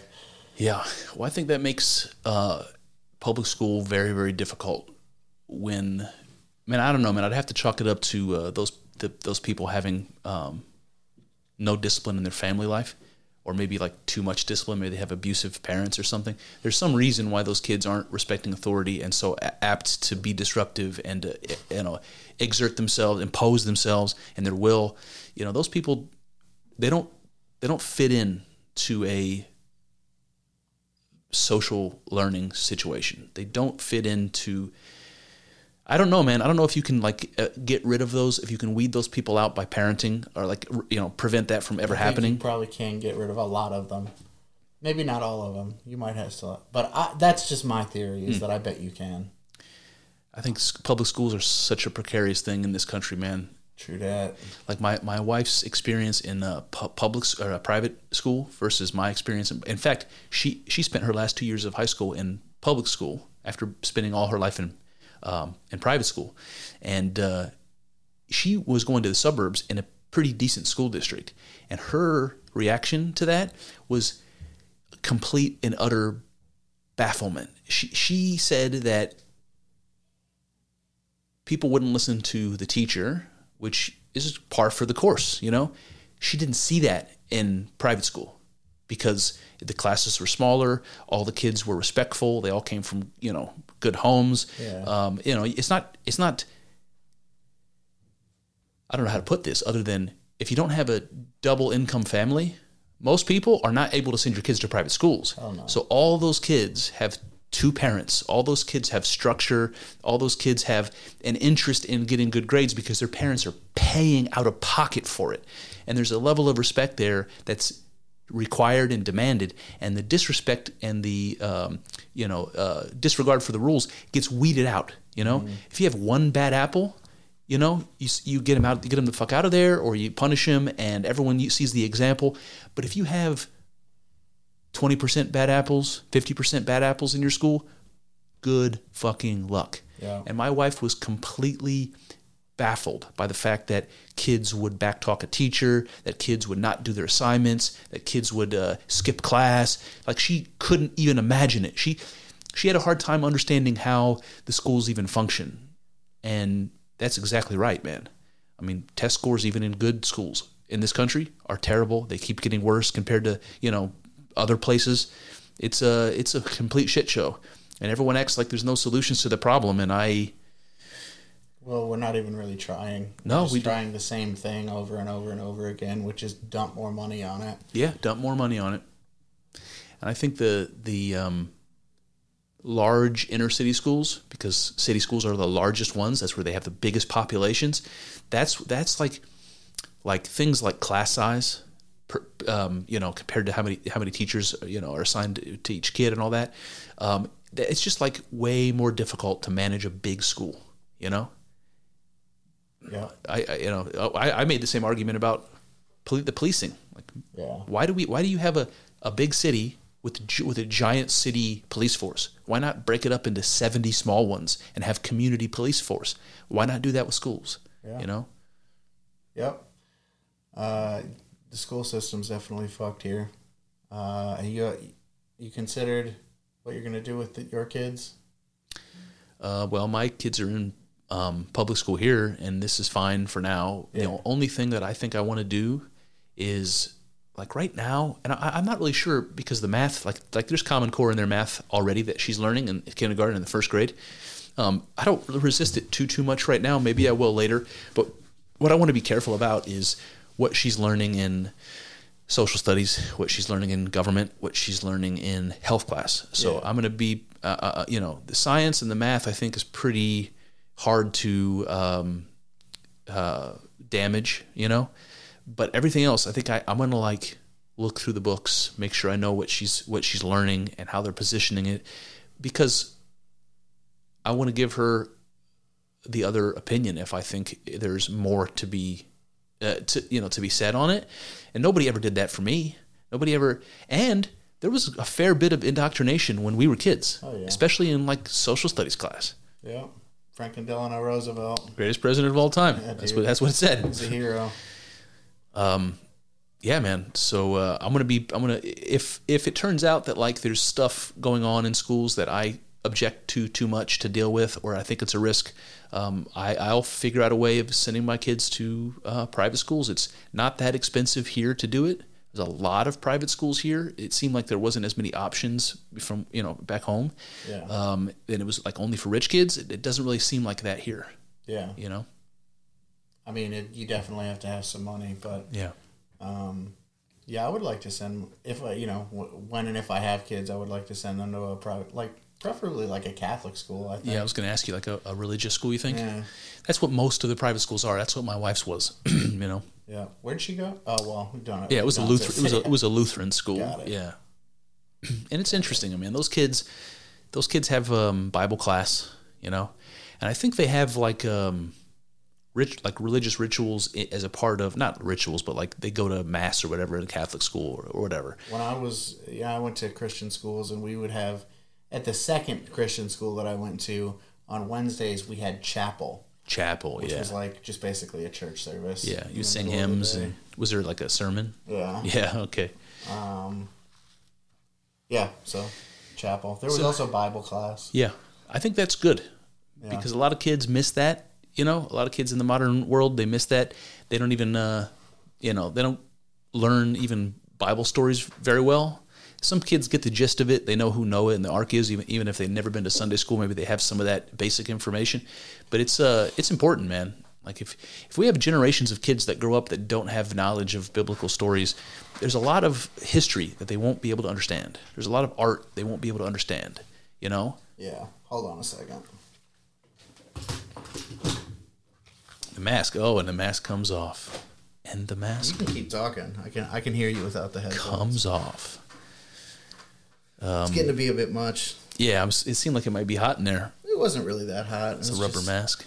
I want to take a drink of water. That's the main reason I took it off. Yeah, okay. 1 second here. We'll be good to go. So I'll made bring an hour and a half with the mask on. It is pretty good. I have another thing I brought up to Daniel that I'll bring up to you, and I may have tried to broach the subject before, but you remember when I was doing that episode I was doing on Swedenborg? I was telling you about that mystic, Swedenborg. And he said something about Franz Swedenborg. Emmanuel Swedenborg. Louise von Franz, I think you're thinking of. She's somewhere over here. Louise von Franz Swedenborg. Emmanuel Swedenborg. So he was this mystical dude, and he was a legitimate scientist, but also a mystical dude. And he said that he's a mystical dude. He said that stars were something like a portal between the realm of God, or God himself, and the world of being, reality. That stars were a portal. They were a place where God became matter and physical reality. That's the best way I can explain it. And it's an idea that you can write off easily, because you can say to yourself, stars are gases. Stars are gases. They're burning. Their hydrogen turns into helium. It releases energy and light, and that's what you're seeing, and that's all there is. It's just controlled combustion, blah, blah, blah, blah, blah, being held together by gravity. It's a result of the Big Bang. Just a physical As a result of the Big Bang. Correct. And that's all true. I'm not debating that. But what Swedenborg says is that is the place where God and its creation touch, and where the way he puts it is, he says the love of God, which is very symbolic. It's like the power of God, whatever it is that God is, flows through the portal, and becomes heat and light. It becomes all of the energy that's needed and the gravitational force that's needed to form planets, for life to emerge. And what we experience as electromagnetic radiation and gravity and all the stuff that we experience from the sun physically is some sort of a conversion of whatever God is in the objective world into the world of being. It converts from God stuff to star stuff, or something like that. And I thought about that a lot, and I think that's fucking interesting. It is pretty cool. And I'll tell you why I think it's cool. I told this to Daniel, so there's a little bit of repetition, but you tell me what you think. You already said stars are created in the Big Bang, and we all more or less agree that that's the truth. The Big Bang is what we call singularity, right? It's when everything that exists was one thing, whatever that means, before it expanded and became everything it is. And when a star dies, it becomes a singularity, it becomes a black hole. And scientists use the same words to describe what was there at the beginning, the Big Bang, to what's there at the end, a black hole. And a black hole sucks everything in, including light. Not even light can escape from a black hole. Light that suns produce, right? And then there was that article that came out a while ago that was talking about how scientists saw for the very first time a black hole that was not sucking things in, but it was spewing things out. Yeah, I heard about that. And no one ever knew that was possible, that black holes did that, and what it means. But you could see if it's spewing out gases, maybe that all that stuff's going to form a new star. And so you look up at the night sky and you see all these points of light, these puncturing at the canopy of the sky. And according to Swedenborg, these are all portals, billions of light years away from each other. Every little pinprick of light is a portal. And on the other side of that portal, God. And I think that's interesting when you consider that physics cannot know what happens beyond the event horizon of a black hole. That information, all information gets sucked into it, that not even light can escape. Right? Yeah. And that's what they say. The laws of physics break down. We have no way of modeling or knowing what is on the other side. And what's crazy about that is that from mystics, God is seen as something unknowable. That's one of the most common ways of describing it, as unknowable. And what's on the other side of the black hole is unknowable. Information cannot escape. What do you think, man? Possibility? Kooky? What do you think? It's a possibility.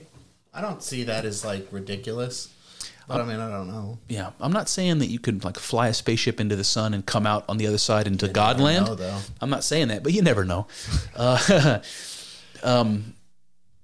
then you could think about how many religions have key. They're based around the sun. The sun is a god. The sun is Ra, Aten, Sol, whatever. The sun is a god or the high god. The sun is the visible presence of God on earth. In being. You look up. You want to know where God is. You just look up at the sun, and there it is. Mm-hmm. And we've thought that as human beings for a very long time, and that coincides with Swedenborg's notion that if you want to know where God is, just look up at the place where God touches the earth, touches the cosmos. It's the sun. I just find that interesting, man. It's compelling. It's weird, but I can't disprove it. And it's like Bigfoot. I just want to believe it's true. It is. I like it. It's a good theory.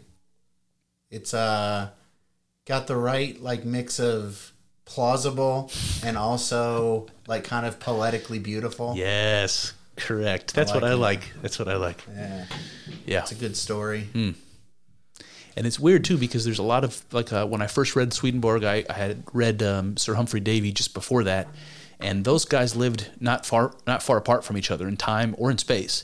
And they were both respected scientists, and they were both knighted by the monarchs of their countries. They were respected people who contributed to science in big ways. And both of them believed that supernatural beings existed in outer space. Not aliens, but spiritual beings existed in outer space. It's crazy. Yeah. Weird. So, before the Big Bang, when all the matter was one singularity. Yeah, for whatever we can know about that, so all of this, so that means that all of the planets, the comets, the asteroids, the gases, the nebulas, all of that shit, Yep. the space dust, Yes. all of it Yes. was one singular, smaller than the head of a pin, they say. Not even that.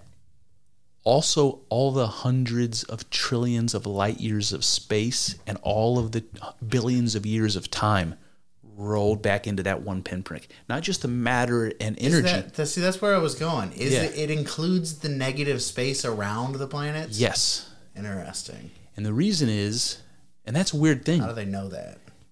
Well, I'll tell you why I think they know that.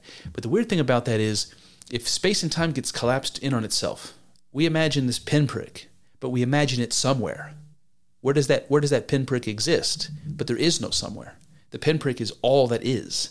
There is no place where it is, because everything is collapsed into the and that's one of those things that makes me think that idealism has some scientific value to bring to the table, because idealism says that everything exists in mind. And if all space breaks down and all matter breaks down into the singularity, where that singularity exists, you can still imagine it in mind, whatever that might mean. But here's what scientists say. Scientists say when the Big Bang happened and everything expanded, the reason that the expansion happens, the reason that space exists in between them, is because all of the things that were in that singularity are entangled by the Big Bang, by this event. So quantum entanglement occurs with all these quantum entities, whatever you want to call them, and the entanglement is space. It's weird, man. But this is what they say. If you have two particles that are created and entangled, the space in between them was created by their entanglement. And the space that you and I walk around in is created from the relationship of quantum particles that arose from that singularity. All right. It's like, what does that even mean, man? You reminded me of Dave Matthews right now with the space between. Space that between, song? yeah. I'm sorry. And so scientists see that the universe is blowing up like, they often will say, if you're baking a loaf of bread and you put a bunch of raisins in the bread, the raisins might be like stars, let's say, or galaxies. And as the bread is expanding in the oven, it's expanding in all directions, right? So space is growing between every raisin and every direction simultaneously all at once. Mm-hmm. And that's how it expands, like it's being blown up by like a balloon. So and they know that because of something they call redshift. When they look at the stars through a whatever they use, Some kind of magical science device, they can tell that the stars are becoming more red or less red, one or the other. That on the spectrum, the colors of that they can detect are moving away. The wavelengths are getting longer. It's changing color. So that's how they know it's getting farther away, because the wavelengths keep getting stretched and it changes the color. Got it. So that's the extent of my knowledge as far as, astrophysics is concerned. But that's what they say. That's the story. And I'm sticking to it. It's still hard to imagine what the singularity could be if it has no place to exist. That's still very, very interesting. And scientists will tell you, we can't tell you what happened before the Big Bang, and it might be incomprehensible to talk about it. It might be like, that's a Neil deGrasse kind of argument. Like, it's not even the right question. We're just going to get around that by saying it's not even the right question. Yeah. Fucking hate that, dude. Yeah. They have no idea. They have no idea.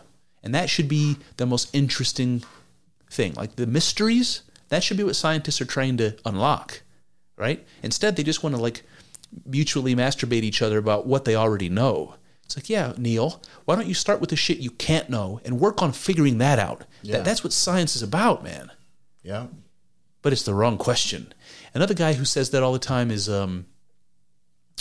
Fabric of the Cosmos, Brian Greene, one of those popular culture physicists. Yep. Yeah. He'll talk about that all the time. It's not the right question. Fuck off, man. Who are you? Why do you get to decide what the right question is? Exactly. Another thing I've been bumping into on Twitter lately, I'll ask you about. Tell me what you think.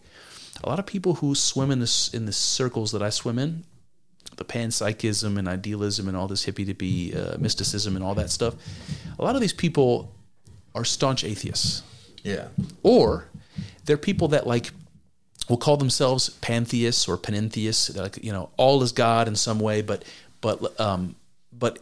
more in the sense that nature is this self-contained, self-perpetuating system, and that system is the thing that they call God, something like that. But they're uncomfortable using the word God. And this is what I've been finding. I'm having conversations with people, even people I agree with on a lot, like way more than you would imagine an ordinary person would go with me on. And then we'll get to a stumbling block where I say, that thing I call God. And they're like, I'm out. And like they're immediately, and they keep asking me, what explanatory power or what advantage does using the word God have in this situation? Like they're reluctant to even use the word. And I keep trying to get them to tell me why, and nobody will be straightforward with me, either because they think that their answer is going to sound silly, like I don't believe all the mythological stories. I think the Bible is a bunch of made-up stories, and so God must not exist. Like that's a weak argument. So maybe it's that, or maybe they never thought about it, and so they can't answer me. But I'm getting a lot of pushback, and it goes something like this. I say, how do you define God? And people will give me lots of different answers. But I think the simplest definition is that which is responsible for existence. Period. Whatever it is that makes reality possible, that's God. Whatever that is. And people will hear that, and they're like, they can go with that, but they just seem to think it's unnecessary to use the word God. Like I could just say something else. It's got all this baggage. Yeah. And I think that's what it is, but nobody will admit that that's what it is. Yeah. You know? And they keep pushing back on me like I'm being unscientific. I don't know. They're just worshiping science. I mean, on some level. Some are, yeah, some are. If that's like the thing that you're comparing everything to, when it's flawed, it's not complete, you know, science. So I don't know. I just don't. It's not all it's cracked up to be. No, I mean, I like these people seem to be okay suggesting that the Big Bang as a singularity might be God, what I would call God, the thing that makes reality possible. Or they might say that there's conditions to the physical laws that allow for a singularity, and so those rules are God, whatever the rules are that govern reality, which is a weird way of saying it because reality doesn't exist pre-creation, you know? So if there are rules that govern physical laws that allow for a singularity, that allow for a Big Bang, then there's something that pre-exists the Big Bang. But they don't want to call that God. They're just going to say there's some mathematical facts, there's some fundamental facts of, I don't even know what word to use. It's like you have to bend over backwards to not say God, and they are doing acrobatics, man. Yeah. I just don't know, man. It makes me feel like maybe I'm just old and out of touch, like in the sense that I'm bringing outdated terms into the conversation, and we're having arguments about language, not about like concepts, you know? It's hard to argue with someone unless you define your terms, though. Yeah, that's true. You know, I think people hear the word God and they think of the baggage that you brought up. They think about all the stories and dogma and like historical, like cruelty and all that stuff that we could talk about for religion. People also reject the moral components of religion, which I think is a more complicated issue. It's like, if God is that which makes reality possible, that's one thing. That's God as creator or origin. But then you could say God is that which gives the measuring stick for your actions and thoughts as to what's good and what's bad. And people think about God that way also, and that's a stickier conversation. I can understand if your morality doesn't match up with, some codified religious morality. Some people would say, listen, I don't think that's what right and wrong means, so there's no God. And still I'm like, no, man. I don't know. I think it's more important to understanding what God means, to understand the idea of God as a creator or as an origin type of a concept versus a moral paragon or a moral guidepost. I don't know. But a lot of atheists don't like the idea that morality might stem from God, or more realistically, that it might stem from some religious tradition that goes back to ancient times, and it's outdated. Yeah. Yeah. I don't know. I tend to think that is where it came from. Yeah. I think philosophically, the word God is not something we can do away with. I think it's too important. It's too important as a concept. Yeah. I think a lot of people don't care about the philosophy, but the people that you talk to on Twitter seem like they do. So yeah, most of them. Yeah, it's weird. It's weird, man. I think there's definitely a secular thing in this culture that it's been slowly being weeded out. I don't think we grew up as religious as our parents. Our parents didn't grow up as religious as our grandparents. I think we'd all agree between you and I that that's true. Mm-hmm. And the generations that are coming up are even less so. And even that's true even with my kids. If it wasn't for my wife's aunt taking them to church, they wouldn't go. Now, I might feel more guilty about that if she didn't take them. Like, I might feel like maybe I should. Yeah. Maybe they should be exposed to some of that. You're like, they're getting it. Yeah, they're getting it. Yeah. I'm waiting for the day that one of my daughters asks me about God. You're gonna have a breakdown. You're gonna be so excited. I'll be very excited. I'll be very excited if they start showing interest in that. Like I was describing with my daughter getting into ancient Egypt and ancient China, just eating that up. Yeah. As soon as she asks me about that, I'm gonna be. But I'm also listen to the podcast.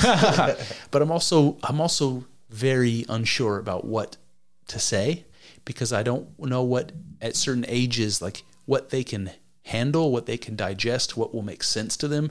So I got to figure out a way of simplifying what I think, because I want my girls to know what I think. I want them to think what I think, not about everything, but about God. I want them to think what I think.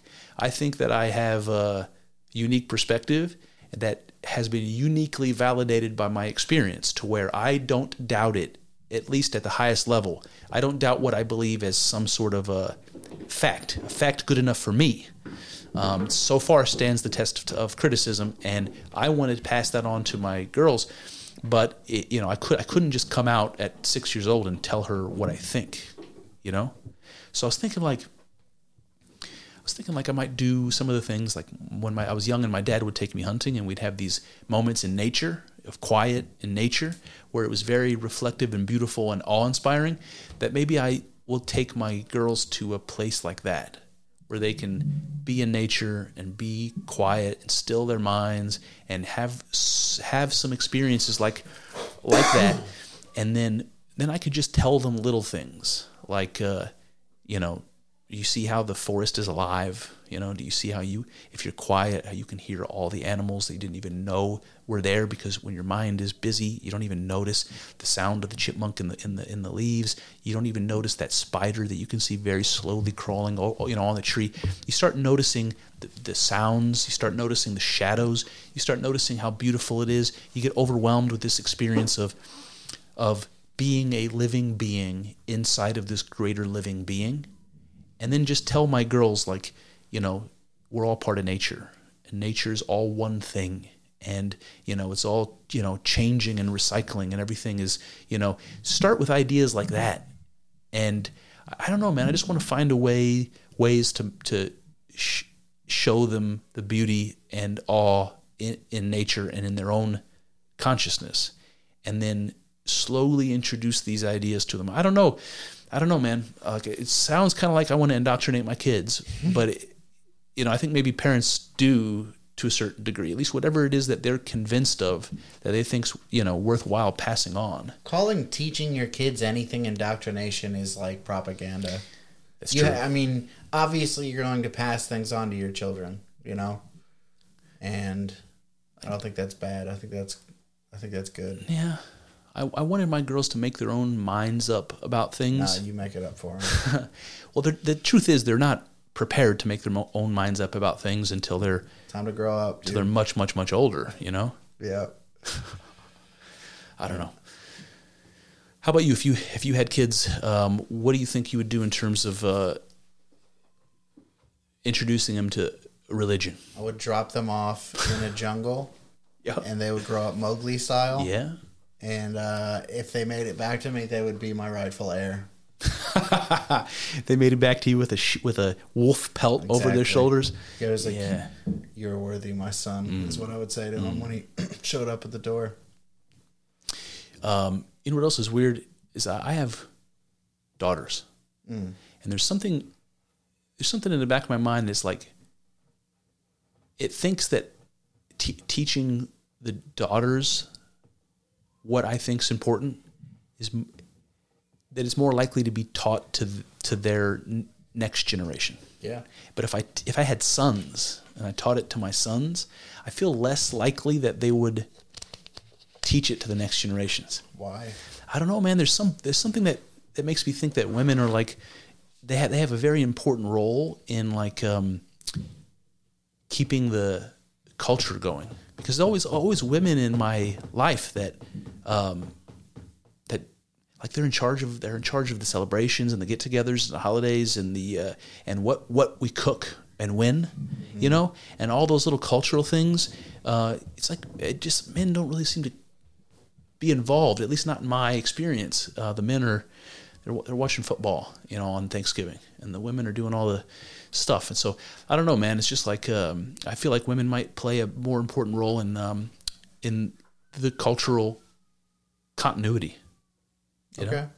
And men are always looking to make a name for themselves. They're always looking to like, you know, plant their seeds and like start creating something for themselves. They want their own family. They want, you know what I mean? Like, it just seems like natural for men to want to do something for themselves. And that, like, I always wanted to set myself apart by being different. You know what I mean? Find a way to be different. That culture is exactly the opposite of that. Culture is finding ways to be the same. I don't know. It's not well thought out. What do you think? I really don't even know, to be honest with you. Is there anything particular that you have, like a dish that you cook for a particular holiday that stands out? So, in my family, I mean, obviously there's turkey on Thanksgiving, which is pretty widely, you know, everyone does turkey on Thanksgiving. And on Christmas, we do ham a lot of the time. On Easter, we also do ham. Ham, yeah. But that was when my grandma was alive and she was cooking all the meals. This Thanksgiving, Yeah. we're going KFC. to a buffet. We're going to some like fancy like buffet, catered buffet. Is it going to be like a turkey dinner? Probably. Oh, okay. You don't even know? I have no idea what's going to be there. Interesting. Yeah, man.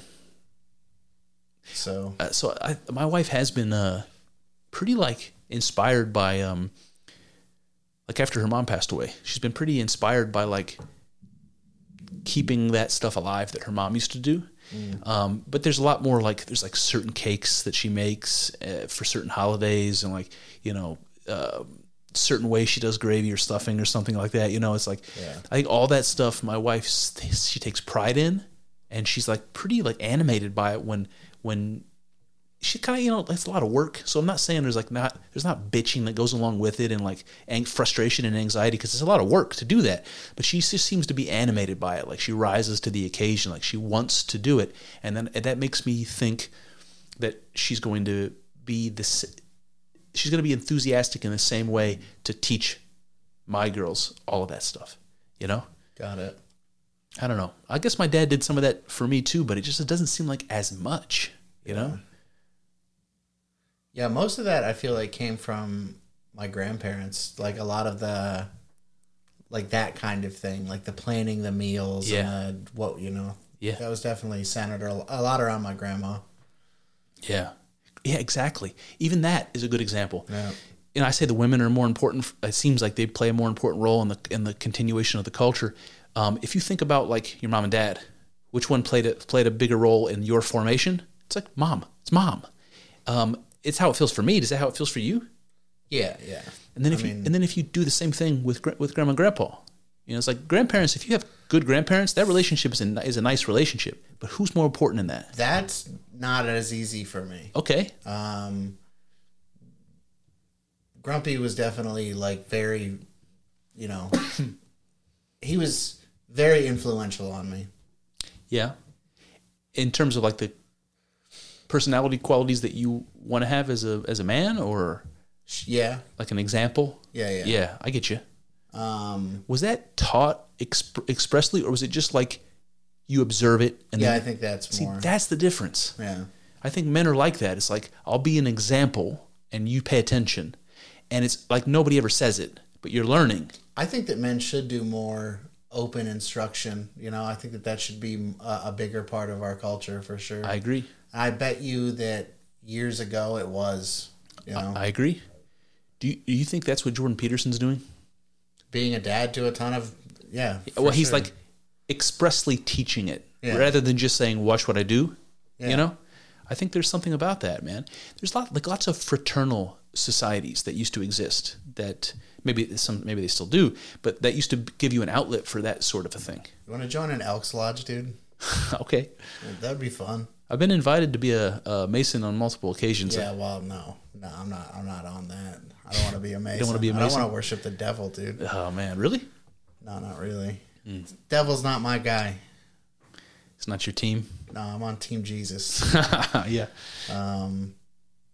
But yeah, I don't know. I don't know what I was saying. All right. I think we can sign off on Team Jesus if you want. All right, Team Jesus. Team Jesus. That's it. Happy Halloween, y'all. Oh, watch us on YouTube. I think the best way to find us on YouTube, just go to YouTube, type in the search, The Two Tongues Podcast, and you should find us that way. The Two Tongues channel will pop up if you... Go ahead. No, you go ahead. Yeah, the Two Tongues Podcast will pop up if you just type in, go to YouTube and type in Two Tongues Podcast. You'll find it. It's easy to do. Right now we have one video there from last week. Soon to be two. Soon to be two here in a moment. I tried to do one by myself, and I fucked up the audio input, so it didn't happen. But look for us on YouTube. Check us out. Subscribe. The TwoTonguesPodcast.com, all that business. Yep. See you guys. Adios.